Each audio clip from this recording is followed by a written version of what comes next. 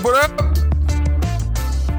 Welcome back to the greatest combat sports and culture show in the universe, the Fight Podcast. This is episode 165, and I am the Underground King, your host, Serg Vicente, and today you know what it is. It is Friday. What day is Friday? What day is the weekend? It is the day before all the amazing fights. Unfortunately, this weekend, there are not that many fights, but the heavyweight championship of the world is up. The American champion, Deontay, the Bronze Bomber Wilder, is having a rematch against Luis Ortiz at the MGM Grand Garden Arena in Las Vegas, Nevada. One of the most epic backdrops for boxing in history, man. Some of the biggest fights I remember growing up, man. Turn on HBO, well, not turning on HBO, going to somebody's house who had some kind of weird stolen box that we'd sit down and watch stolen fights, man. That's how we did it. It was a good time. But but still, man, I remember that to me was the mecca of boxing. And to have a heavyweight title fight at that arena, it's a big deal, man. So I can't wait for that fight this weekend, and you know what it is. It's our all boxing all the time. Today I am joined once again by my friend, my boy, the guru himself, our boxing analyst, Brandon Camille. He's going to join me today. And all in all, man, we're going to have a good time. We're going to talk about a number of different things on the menu. On the menu for today, we're going to go ahead and discuss Kaepernick, the situation that's going on with there, all the fights that have been happening in the NFL, Myles Garrett, etc.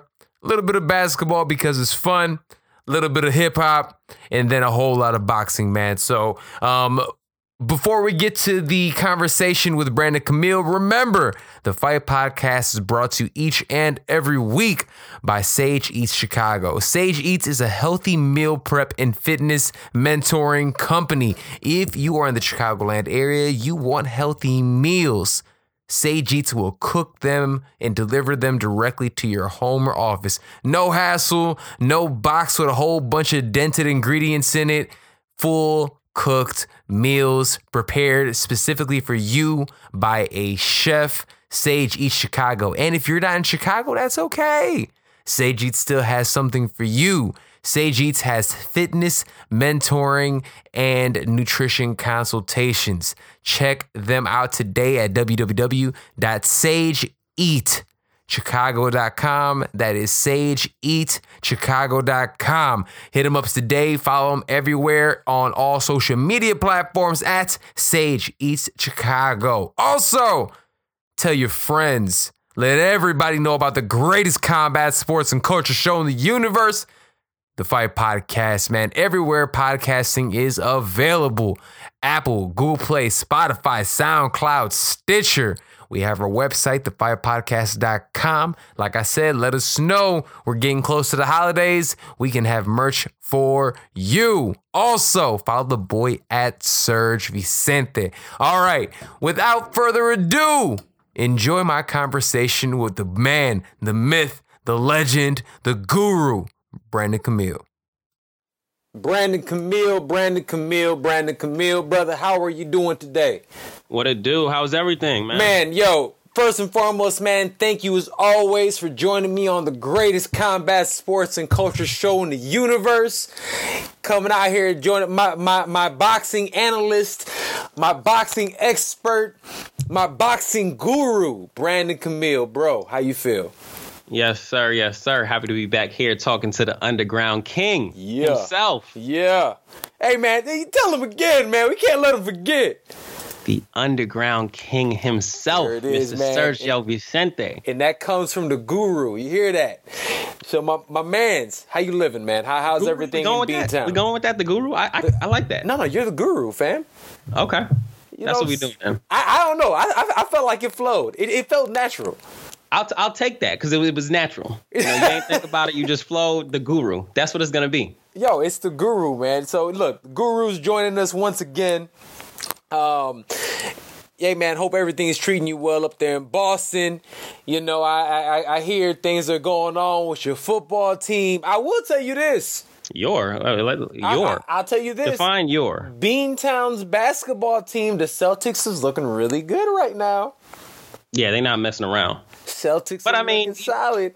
Bro, it's so early in the basketball season. I don't really lean much into anything. You know, it's worse with the NFL with there only being 16 games. Like, the narratives that you get after week 1 in the NFL are absolutely crazy. And by, week 16, 17, they don't even matter. But basketball, I mean, it's a very long season. And we know nothing matters right now. It really doesn't. That's People true. get hurt. That's true. But you know what I will say, man? I think you guys are better off without Kyrie Irving. Stop saying you guys. I am, unfortunately, and I will claim it on this podcast just to show you how loyal I am a Knicks fan. Yo, come on, man. That's the second best team in that city. Look, it's been my squad since day one. That will continue to be my squad. You know what, man? I fucking battered appreciate and that bruised shit. Of a fan that I am. Battered women tend to go back, and I still find myself a Knicks fan. You know what, man? Coming from a lifetime Cubs fan, I thoroughly understand. Yeah, I mean, I'm on the opposite end of the spectrum there because I'm a lifetime Yankees fan. You see what I'm saying? And again, I'm a lifetime Bulls fan. So, hey, I had my run. It's all good. It's all good. We've all had our runs. Boston, honestly, they look good. My Lakers look fucking great right now. My Bulls, you know what? We got some bright spots, man. That rookie kid is super decent. So we got some promise for the young future, man. But nah, dude, everything is everything. Other sports, before we jump into all the fun, anything that you, like I said, that's been out there in the ether that you want to talk about. Well, so I know we mentioned we wanted to bring up Cap. But yes, before getting there, because we will get there, it's going to be a little bit of a curveball. Have you followed the Myles Garrett situation? I have. Thoughts? All right, so I want to preface my statement by saying this. No, you shouldn't hit nobody in the head with a helmet, right? Don't swing a helmet. But let's not, and I will say, him getting a year, I will say I believe is a little excessive. Reason I believe is a little excessive is that during the play, and if you watch the play, Myles Garrett makes the hit. At first, I thought it was a little longer than it should have been, but no, he was just trying to complete the play. He didn't know where the ball was. He made a play. Takes the quarterback down. Now, when he was on the ground, the quarterback, Rudolph or whatever his name is, starts trying to take his helmet off. Little did he know, he wasn't as strong or as big as Myles Garrett was. So after Myles Garrett shook him off, he ripped his helmet off in return. Now, after that happened, Pouncey and the other linemen were pretty much separating Myles Garrett from the situation. And then out of nowhere, here comes Rudolph running back in the mix because he felt spicy. He thought everything was good. So afterwards, what happens? He gets bopped in the head. Boom! Home run. Home run. 1,000%. And then he throws his arms up like, oh my God, what happened? Look. So this to me was what happens when white privilege goes wrong for Rudolph. You thought it was going to be sweet and you got busted in the head. I'm upset that Rudolph did not get suspended himself. He should have. None of this would have happened if he did not instigate the situation. In terms of it being a year suspension, look, people, let's look at the results. What happened? Is anybody seriously injured? No. Man, relax. My biggest issue here until today, because today I backed off my stance just a little bit. I always felt that Myles Garrett should be disciplined for what happened. He didn't get a year. He got the rest of the season, including the playoffs. It's actually an indefinite suspension. So my understanding is that he'll have to apply for reinstatement to the NFL. My thing is that I always felt as though whatever Myles Garrett got, that Mason Rudolph should get at least half. So if Myles Garrett is going to get 6 games, that motion. Then Mason Rudolph should get 3 games because he fully instigated that situation. And he failed getting Myles Garrett helmet off, but that doesn't take away the fact that he attempted to take his helmet off. He Myles Garrett just 1,000% attempted to take that man's helmet off, and that's what happens when you try to be. Again, you know how they say it's not the fight and the size of the dog in the fight, but the size of the biting the dog or whatever bullshit that is. That fucker realized that it's the damn size of the dog. Yeah, Myles Garrett is not a small motherfucker. He is a first-round pick, a top-tier defensive player in the league. So I don't know why he thought he was going to go mess around with him, but he actually got his helmet halfway off. Yes. But he failed because Myles Garrett is a bigger guy. Myles Garrett gets his helmet off. Then this is the piece that I really don't like. Myles Garrett gets held back by two of Mason Rudolph's offensive linemen. The only reason that Mason Rudolph felt like he could charge over there is because they were holding him back. Yeah. I got the bros with me. Ain't nothing going to happen to me. Because Myles Garrett wasn't swinging the helmet at the offensive lineman. No, he only swung the helmet once Mason Rudolph charged at him. And now, I might have people argue that with me at work or whatever, like saying, "Oh, well, Mason Rudolph, he didn't swing, so why is he being disciplined?" I was like, "Well, really?" Does him not running for that? He said he was about that action, and he ran up there like he was about that action until he got hit in the face with a helmet. I just need to know: is your energy the same when black people getting killed by cops? Yeesh. Ain't doing nothing. Yeesh. Is your energy the same? Talk that talk. Talk that talk, Guru. Talk that talk. I just really feel like, and so my issue, as soon as it happens, I text to my group me. I'm like, bro, I was mad in advance because I knew it was coming. I said, I hate the narrative they about to build around Myles Garrett as this big, scary black man. That's exactly what they did too. And by the morning, it was there, and I was annoyed. And you know what's wild? The only person who was defending Myles Garrett in this entire thing, Max Kellerman. Max Kellerman comes to the aid. Yo, Max Kellerman's a legit ally. Yeah, you can't argue that. He's a legit ally. Look, he might not be able to rap that well, but he still tried it. Yeah. He still tried it, and I appreciate that, man. But you know what? Speaking of that's football, not even the only time Max Kellerman came to our defense. Yo, and again, speaking of football, and speaking of Max coming to people's defense, and I feel like this is the Fight Podcast, and we are talking about all of the fights. There was a fight in football. Now we're talking about a different type of fight. And that fight, it was with Colin Kaepernick in the NFL. And I know a lot of us have actually heard about what happened. Last Wednesday, Colin Kaepernick and his team were let known that they were getting a tryout where at least 25 teams, they said, were going to end up showing up. It was going to be in Atlanta.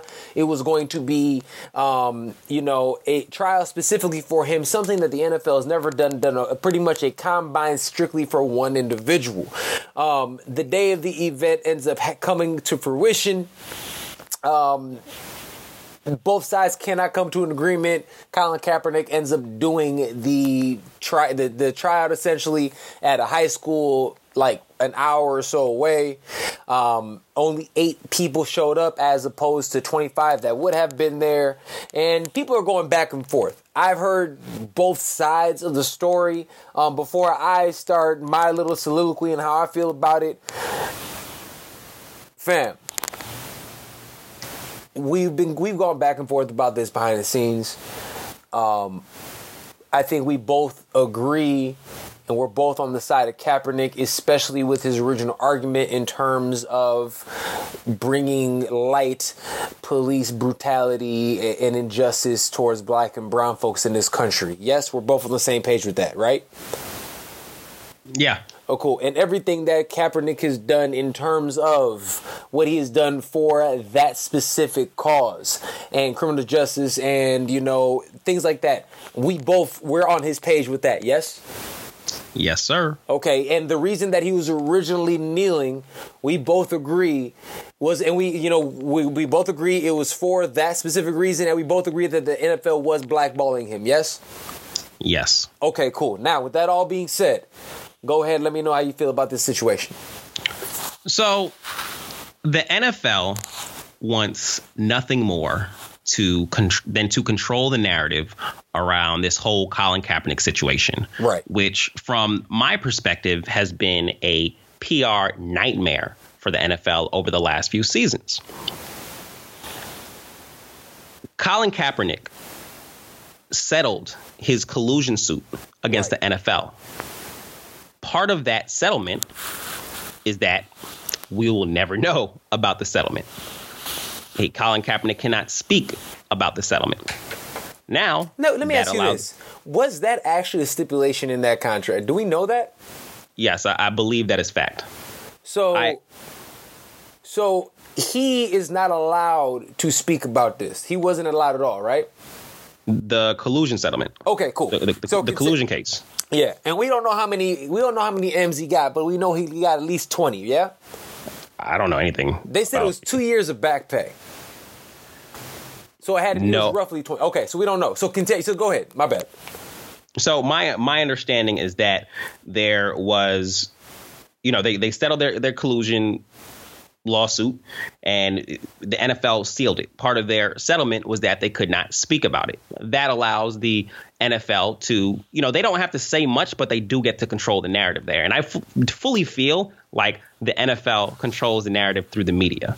Thanks. So Colin Kaepernick, knowing this, did not want to go into a workout that was closed to the public. He wants transparency because he doesn't want the NFL to just be able to control that narrative. Exactly. So when he couldn't negotiate with the NFL over the waiver that he was expected to sign, he moved the workout. He moved the workout to a facility that apparently wasn't as close, and it all happened pretty quickly. And about a third of the teams that were supposed to initially show up showed. However, we got the workout live streamed to YouTube. We did get to see clips of the workout, and we can watch the entire thing if we want to. So we actually got to see what Colin Kaepernick looks like compared to some of the trash that is that are being signed or that have jobs in the NFL today. That works in Kaepernick's favor because Colin Kaepernick could go in there. Once he goes in there, they could say whatever they want. He was trash, but we'll never know if we don't see. But now, because there was transparency, Colin Kaepernick can make his case and tell everyone that, hey, I'm ready. I'm still in football shape. And here's the tape to show. I don't see why the NFL needed that to be closed off to the media when they made it such a big deal that Colin Kaepernick was getting a workout in the first place. Okay. So that's where you stand with this. I'm still supporting Cap here. Okay. So I looked at this in a couple different ways, right? One way is I'm a business owner. You know what I'm saying? I'm a business owner, and you know what? Let's take a quick break. We're going to pay some bills. We're going to come right back. I hope you're enjoying my conversation with Brandon Camille. Remember, the Fight Podcast is brought to you each and every week by Sage Eats. Sage Eats offers healthy meals and fitness mentoring. Check out Sage Eats at SageEatChicago.com. Again, that is SageEatChicago.com. Apply promo code FIGHT for 10% off of your first 3 months. All right, with that being said, let's jump right back into the action. Yeah. Sorry about that, but we're back. We're back with the Guru Brandon Camille, brother. How you living? No, I'm good, man. It's on you sharing your Colin Kaepernick takes. All right, well, check it out, man. This is one thing I definitely got to say about this whole situation, right? Do you hear me okay? Yeah. All right. So the thing about it is this. I look at it two ways. As a business owner, I'm pissed, right? Regardless on the case, regardless of everything else, I have a job. And the NFL isn't essentially going out there and having audition for Colin Kaepernick. He wants to play with them. They don't want to play with him. There's a difference. So the fact that we give you an opportunity and you just don't show up, how is he doing himself any service? That's one way I look at it. Like, I don't see how they're giving you an opportunity to shine. You say you want to play with them, but then you're going to go ahead and turn around and essentially be like, yo, fuck you guys, I'm not showing up. Because here's the thing, when you really look at it, think about this. This motherfucker had the information on Wednesday. He and his team and everybody realized what was happening. They saw it. This shit was coming in on Wednesday, right? So they waited until right before the event, 2 hours beforehand, to say, yo, we don't like this contract. We don't like this waiver. And since we don't like this, we're moving this entire thing. And that's, for me, I looked at it. I'm like, well, fam, if this is what you wanted, if you wanted to go ahead and work with this league right on Wednesday when you got that, you and your team would have said, okay, let's go ahead and make this work. Hey, guys, we don't like X, Y, and Z. This is how negotiations work. We don't like this. Let's change this. Let's fix this so that we can work together. Right? Yes or no? Isn't that how shit usually supposed to go down? Correct. Okay. So the fact that they didn't do that leads me to believe that this motherfuckers are playing a game. Now, do I agree with there's a lack of trust?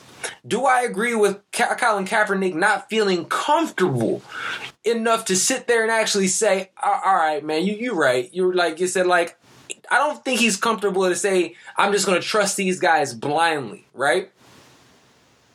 But, like, how do you anticipate to actually work with this organization if, again, they're doing something for you that they've never done in the history of the league for anybody? And everybody who is involved pretty much says, yes, this was a dog and pony show. They did this shit in Black City for a fucking reason. And since they did this shit at the fucking thing for a reason, there was somebody that was actually going to pick him up. By this point in time, he would have been on a team.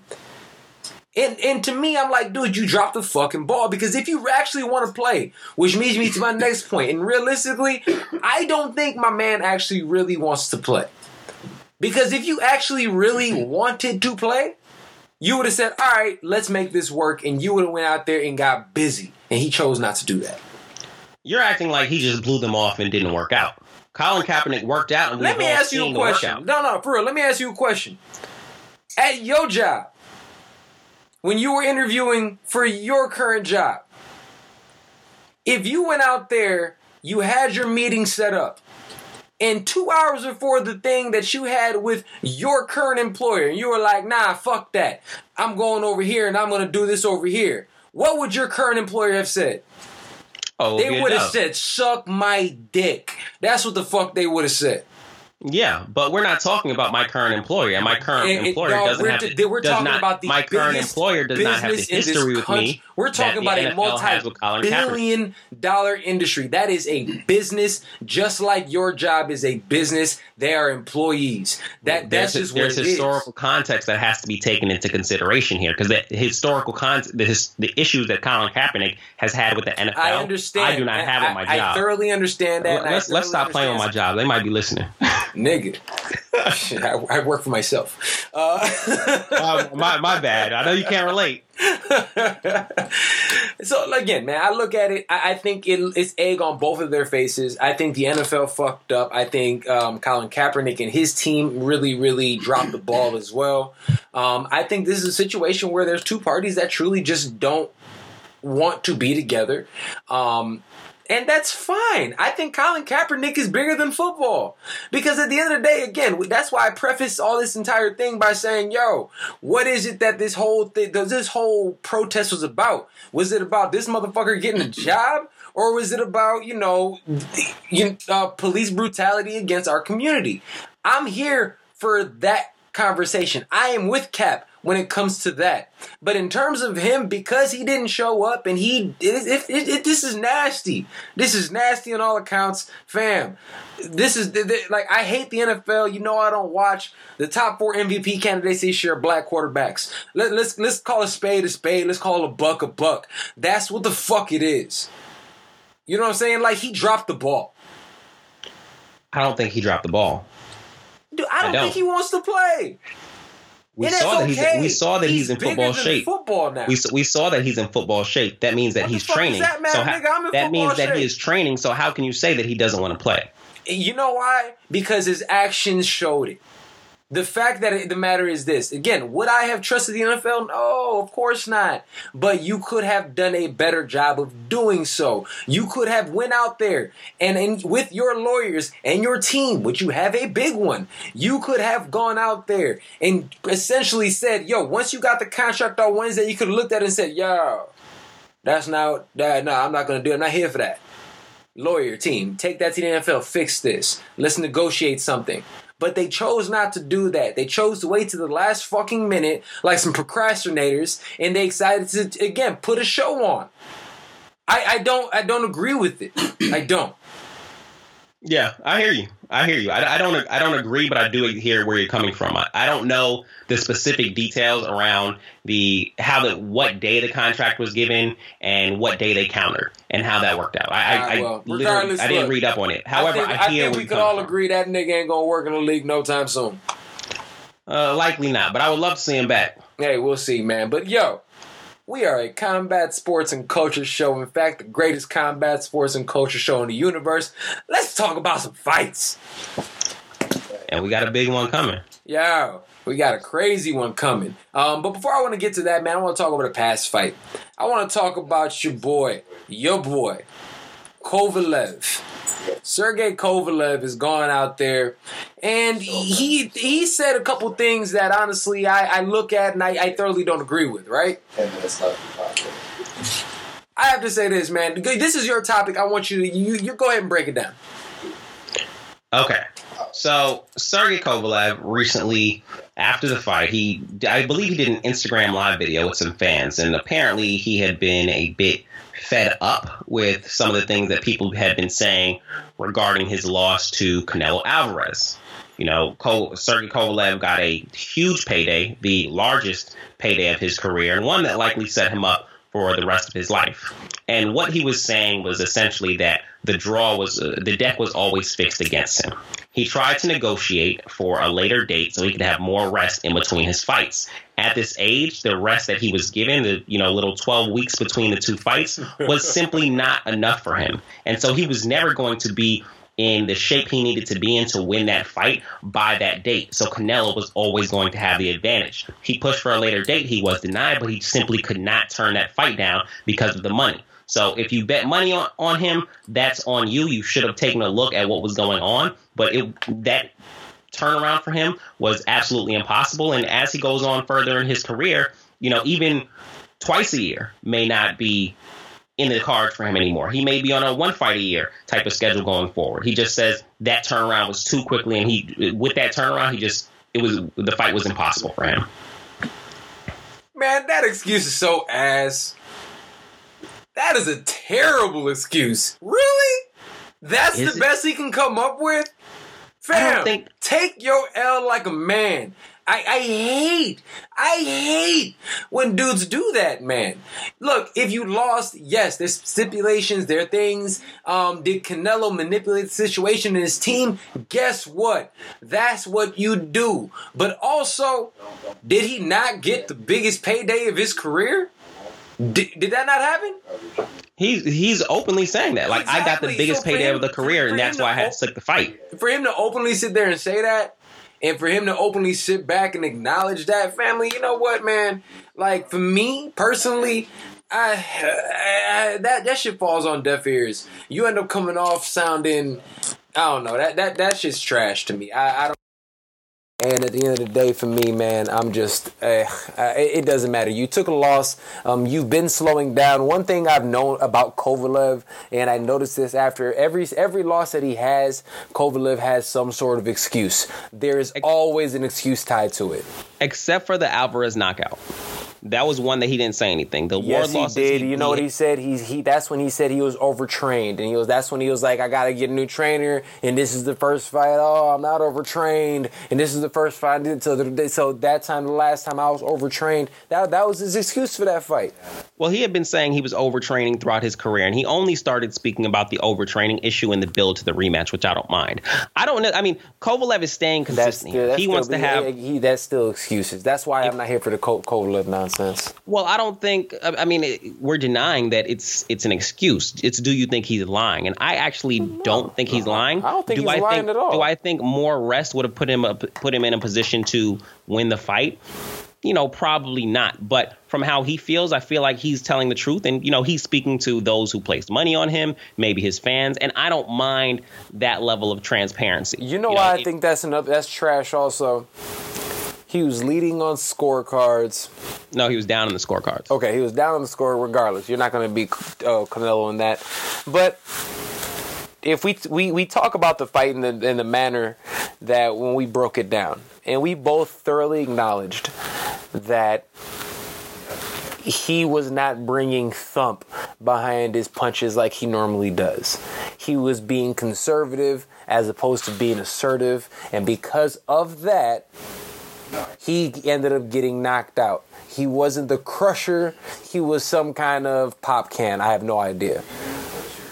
You're the one who schooled me on the fact that fighters do need time after a war. I know. Maybe I understand that, but maybe you wouldn't define Yard and Kovalev as a war, but he was hurt badly in that fight, and he did take punishment. You still took the fight, and that's my thing.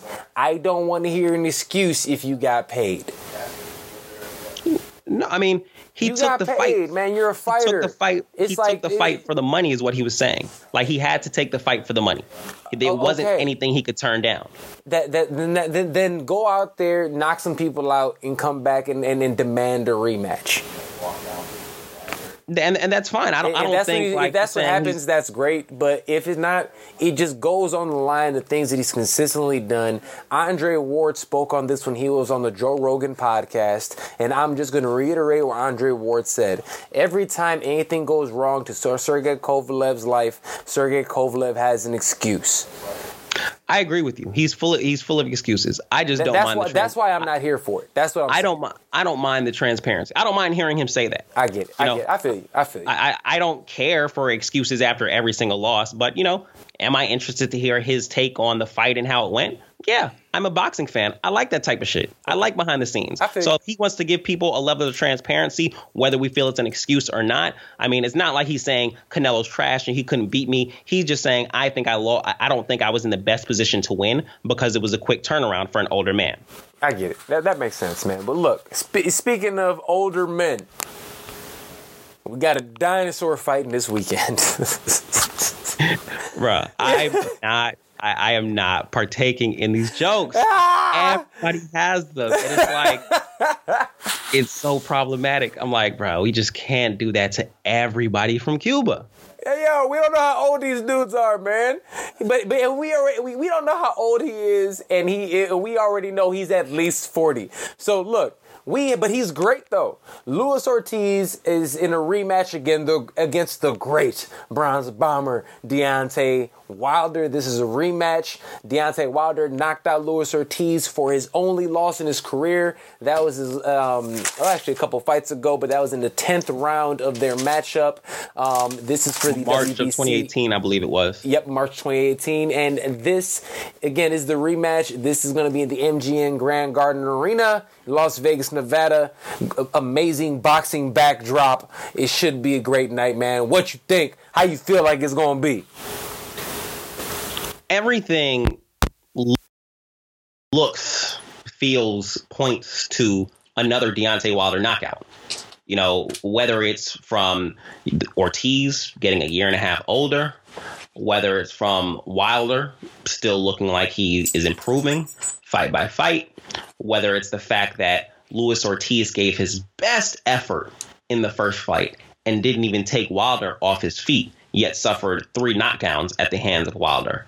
Everything just points to the fact that Luis Ortiz is not as good as Deontay Wilder. especially at this point in his career at 40 years old.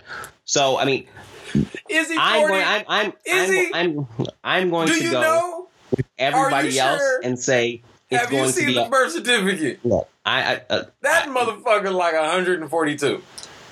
He hasn't proved his physique, so he don't look as old as he looked going into training. Like when they first announced it and Luis Ortiz stepped in the ring, he looked old, bro. He looked old. However, he's gotten himself into shape, working with a really good trainer who's well known in boxing circles. So, strength and conditioning. Yeah, he's Caleb Plant as well as Sean Porter, strength and conditioning coach. So, he seems to have gotten himself in shape. I mean, not like he looked that bad the first fight. I look back at some footage and people are comparing his physique now and then. Maybe he looks a little bit better. It's not that big of a difference. It's not like, people are making the biggest deal in the world. Whatever. However, that being said, I fully expect Wilder to win. But, this is boxing. These are the heavyweights, and this is the theater of the unexpected. And this is the year of upsets. We've seen it happen on multiple occasions. So we know not to write a guy like Luis Ortiz off. However, this is a rematch. It's not like the first time we're seeing these guys against each other. Luis Ortiz has not looked amazing in the fight since Deontay Wilder, whereas Deontay Wilder is coming off of an amazing performance in his first round knockout of Brazil. So I'm sticking with Wilder here. I know boxing too well to not get too tied up in this. And, we come back here next week, we talking about upset, and I look like an asshole. However, I'm sticking with my guy, the Bronze Bomber, Deontay Wilder. And let me say about Deontay Wilder, watching him this fight week from, his arrival to his interviews, Deontay Wilder is a finished Al Heyman product. Like, he took everything and he made it work for him. He came along slow in the beginning. A couple years ago, it's not that long ago that we were saying, bruh, who has he fought? Well, Al is taking care of that. He isn't the best speaker. He speaks with that southern drawl down there from Tuscaloosa, Alabama. Well, he's found his confidence. He's found his swag. That now works for him. Whereas someone like Gervonta Davis, it isn't working for him yet. But Deontay Wilder has made it work and commercially accepted to be himself, to use that southern drawl, to maybe not speak as properly as some of the other members of the media. He's made it work, and it's helped him build his brand. And as I look at this fight week and the build, and him pull up with no shirt under the fur coat with his chick, I'm just like, bruh, this is an Al Heyman masterpiece. He's built the man up. He's taking these crazy paydays. This is Al Heyman at work. Al Heyman has done an amazing job. But I'm going to say this: if I was a betting man, this fight would be really intriguing. If I was a betting man, and I tend to be from time to time, this would be one of those fights that would really be like licking my chops thinking about. We have one of the most nasty southpaws in the history of the heavyweight division. Not only does he have knockout power in both hands, he's a smooth Cuban-style boxer. Legit from the factory out there. Straight from Havana. My man is the boogeyman of the division. Nobody wants to fight him. In their first matchup against Deontay Wilder, let's not forget the 7th round. Yes, a lot of people talk about the 5th round where he got dropped, but he gets back up, and from the 7th, the end of the 6th, to around the 8th round, we've never seen Deontay Wilder in more trouble. He believes he ended up gassing out a little bit. Like we said, you look at him, dude looks incredible shape. He's bodied up. He got muscles. He got like a 3.5 pack. My man got the hair growing out a little bit. High fade. Dude's definitely feeling himself. And you can tell he has the confidence that he believes he should have won the last fight. So what's my prediction for this fight? What do I think is going to happen? I think this is going to be one of the most exciting fights of the year. I think Luis Ortiz is going to start this fight strong. And then I see Deontay Wilder completely knocking his face off. Deontay Wilder's going to knock this dude the fuck out. Look, I think it's going to be tough. I love Luis Ortiz. And if you are a betting man, you probably should put your money on Luis Ortiz. But I think Deontay Wilder is going to be too much. I think he's going to be too fast. I think people don't give Deontay Wilder enough credit for being a smart fighter who makes adjustments. He's already been in there with them. He knows what to expect. Like you said it perfectly. Luis Ortiz gave him his best shot and didn't even get Wilder off of his feet. Deontay Wilder, not at his best, ended up dropping him twice the last time, putting him away. Fam. Three times. 3 times. You're right. 3 times. Dropped him twice. The third time, put him out. This fight, I say, does not get past the third round. Yeah, I mean, the feeling out process is definitely going to be shortened given that it's a rematch. I do see it ending in a knockout for Deontay Wilder, and, I see it happening within 5 or 6 rounds. Now, I'll say, as I'm thinking today, what am I going to do for the fight this weekend? Who am I going to watch it with? Who do I feel like being around? And for the first time in a good while, or I guess in September, I was like, what is pay-per-view? What is paying for pay-per-view? And that added a whole level of complexity that I just had not considered. Yeah, absolutely, man. Look, it's interesting. I'm interested to see the numbers, who's going to end up buying this pay-per-view, because it is a pay-per-view that's going to be on Fox. It's a PBC pay-per-view. I'm surprised that it's not on Showtime. I'm surprised Showtime didn't get the nod. But regardless, look, I'm going to be here for it. It is going to be a huge event.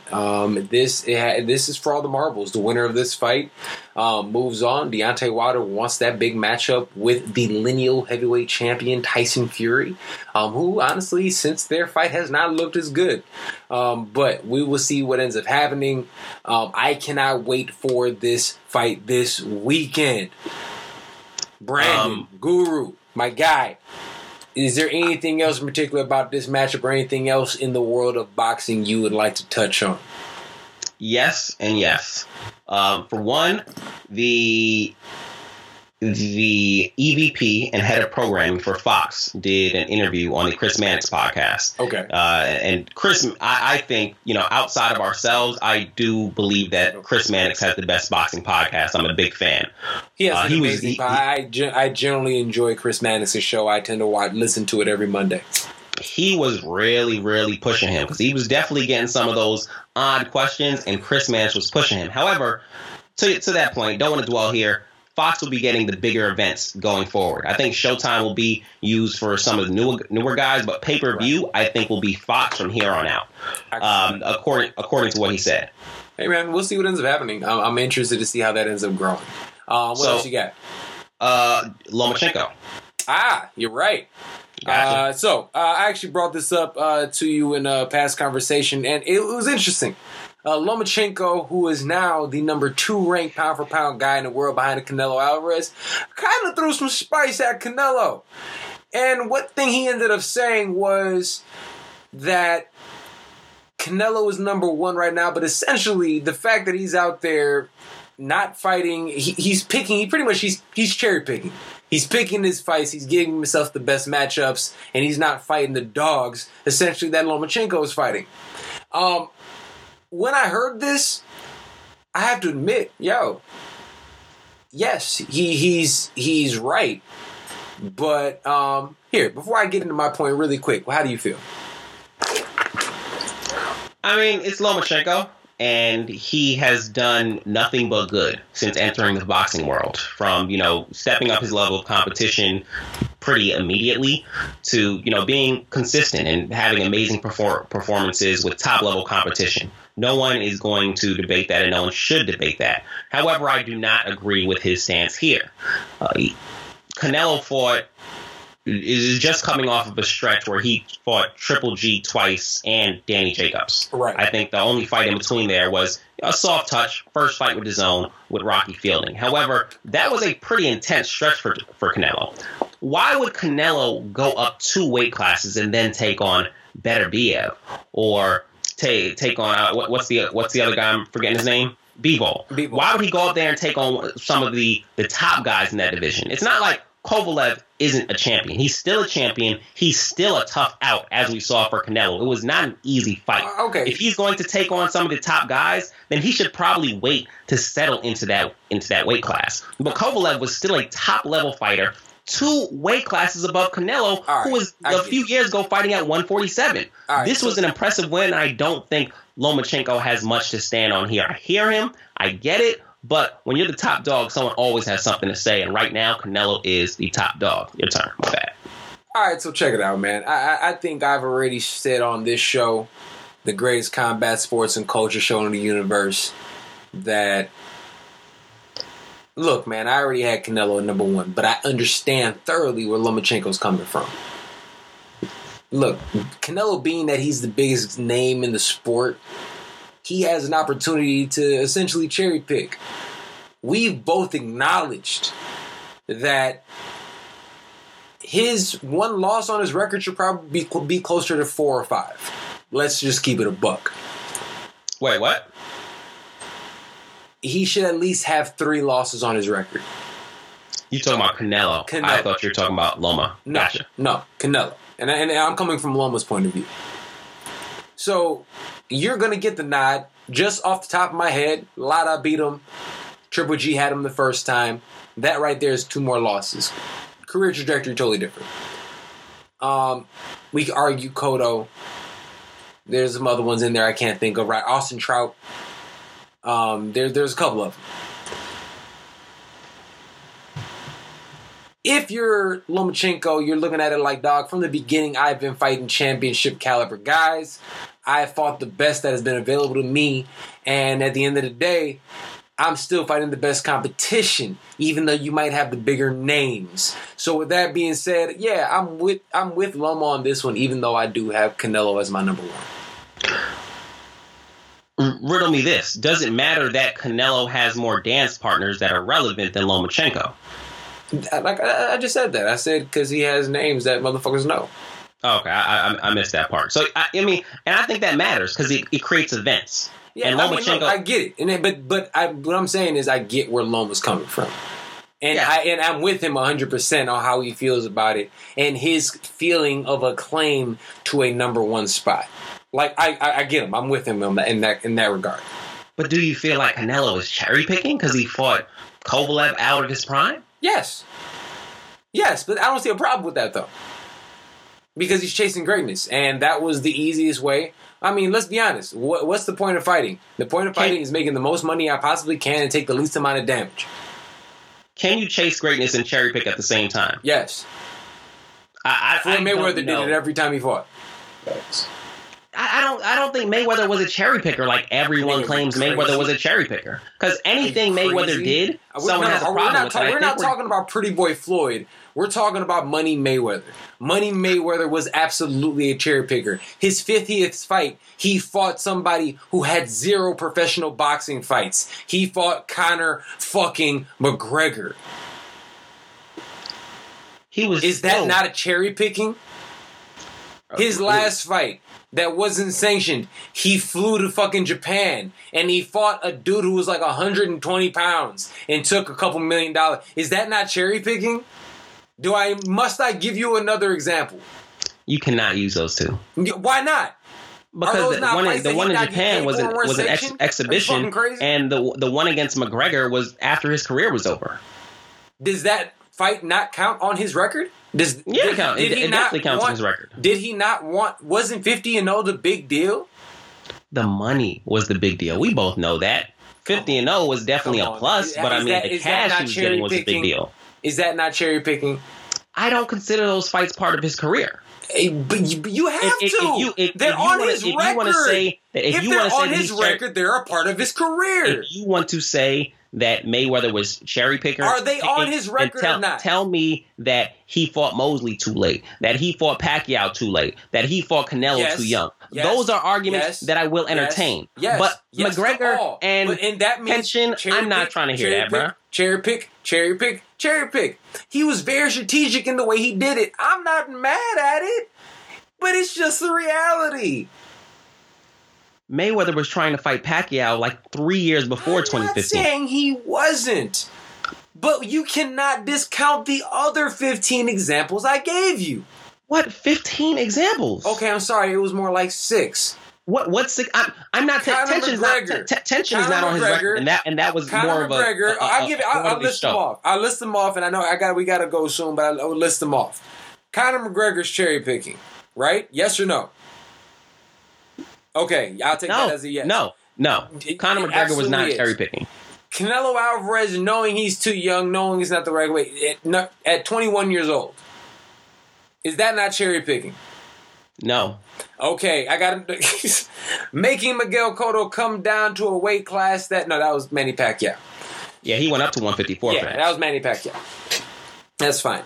Fighting what's his fuck the first time and the second time. Maidana? Yes. That wasn't a cherry pick. All right. How was Maidana cherry picking? Okay, no, continue. No, that's fine. That's fine. I'm fine. Go ahead. I'm not considering McGregor and tension part of his career. You're not making sense, but that's fine. How am I not making sense? Is that fight not a part of his career? I'm not in this argument in saying that Mayweather was a cherry picker. I don't consider it part of that argument because Mayweather was retired, came out to put on an event, make a bunch of money. Yes, it's on his record, but when I talk about cherry picking, we're not talking about these guys in boxing today. Or that's Canelo. All I'm saying, and this is the last thing I'll say about it. All I'm saying is this: there is no difference about what Floyd Mayweather was doing there that Canelo's doing now with Kovalev. And I don't have an issue with it. I understand it. It's part of the game. Are you putting what Mayweather did with McGregor in the same realm as what you don't listen? Canelo did with Kovalev? That's the problem. That's in the same realm. I understand. I'm asking you. It's a question. How because I said what he has done in his career. I understand not just that one, the back half of his career, and what Canelo is currently doing now is one and the same, and I don't have an issue with it. Is it cherry picking? Are there extremely favorable matchups? Are you fighting the toughest possible guy at the right moment? No. Are you moving things around? Are you playing chess and not checkers? Dude, I'm not mad at it.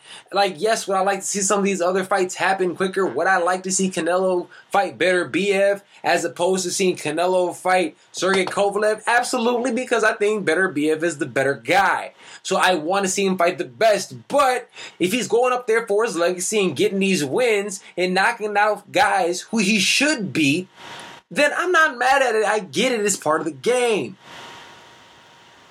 That's it. I'm fine with that. I understand the politics of boxing. It's all good. I don't see an issue with that. I just don't believe Canelo's cherry picking. I feel like, yes, he fought the weakest champ at 175, but it was still a tough, big matchup for him. 2 weight classes against a title holder. Okay. I don't think Canelo's cherry picking. He is, picking names that are going to bring something to the fight. But cherry picking, I believe, is a stretch for a guy that just came off of, like I said, those 2 Triple G and Danny Jacobs fights. All right, so you're arguing with me about this point about Canelo when you already know that I think Canelo is the number 1 guy in the world. I'm just saying I agree with Lomachenko as a competitor's point of view, and I can see how he could feel that is cherry picking. And I am saying that even though I get where he is coming from, on the other side of it, I look at it and I'm like, yeah, even though I understand that, yes, he is cherry picking with certain things. He's giving himself the most favorable matchups. But I don't give a fuck. I still think this guy is the best guy in the world. Is that not been my stance for however many episodes we've done together? Yeah, and that's fair. I'll concede that if that's going to be your stance, because I'm not arguing anything different. All right, there it is, man. Well, yo, always fun, my guy. Always, man. I'm excited for this weekend. I will be FaceTiming you when Ortiz gets his face knocked off, and let's knock on wood. I can't be the one to jinx that, but definitely FaceTime you as soon as that knockout happens. Either way it goes, and I'm looking forward to an event this weekend. But yeah, your boy, the Guru, signing off. There it is, man. Brandon Camille, at BCam13, at BCamThinks on Twitter. B, I appreciate you, brother. Oh, appreciate you having me. See you soon. Yes, sir. Peace out.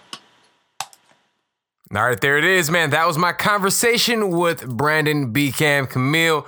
Always a pleasure having him on the show. Yo, this weekend should be incredible.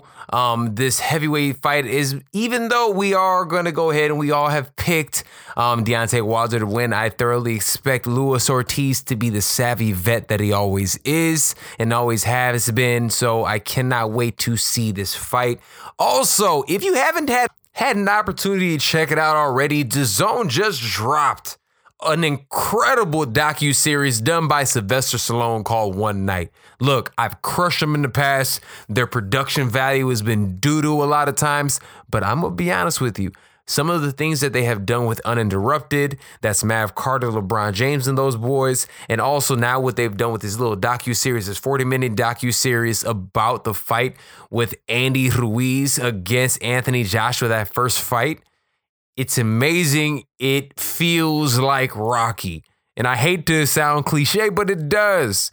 It really does, man. And it's an incredible, incredible thing to watch. If you have an opportunity, check it out. It is actually, and look, this isn't a plug. They don't give me anything. I just think it's dope. And I think if you guys enjoy the art and the drama of combat sports, I really believe you'll enjoy that, man. So check that out if you guys get a chance. But look, that's about all the time we have for today, man. Love you guys. Always a pleasure joining us on the greatest combat sports and culture show in the universe, the Fight Podcast. This has been episode 165. As always, thank you guys for listening. Thank you for participating. Thank you to my guest, Brandon Camille, for joining me once again.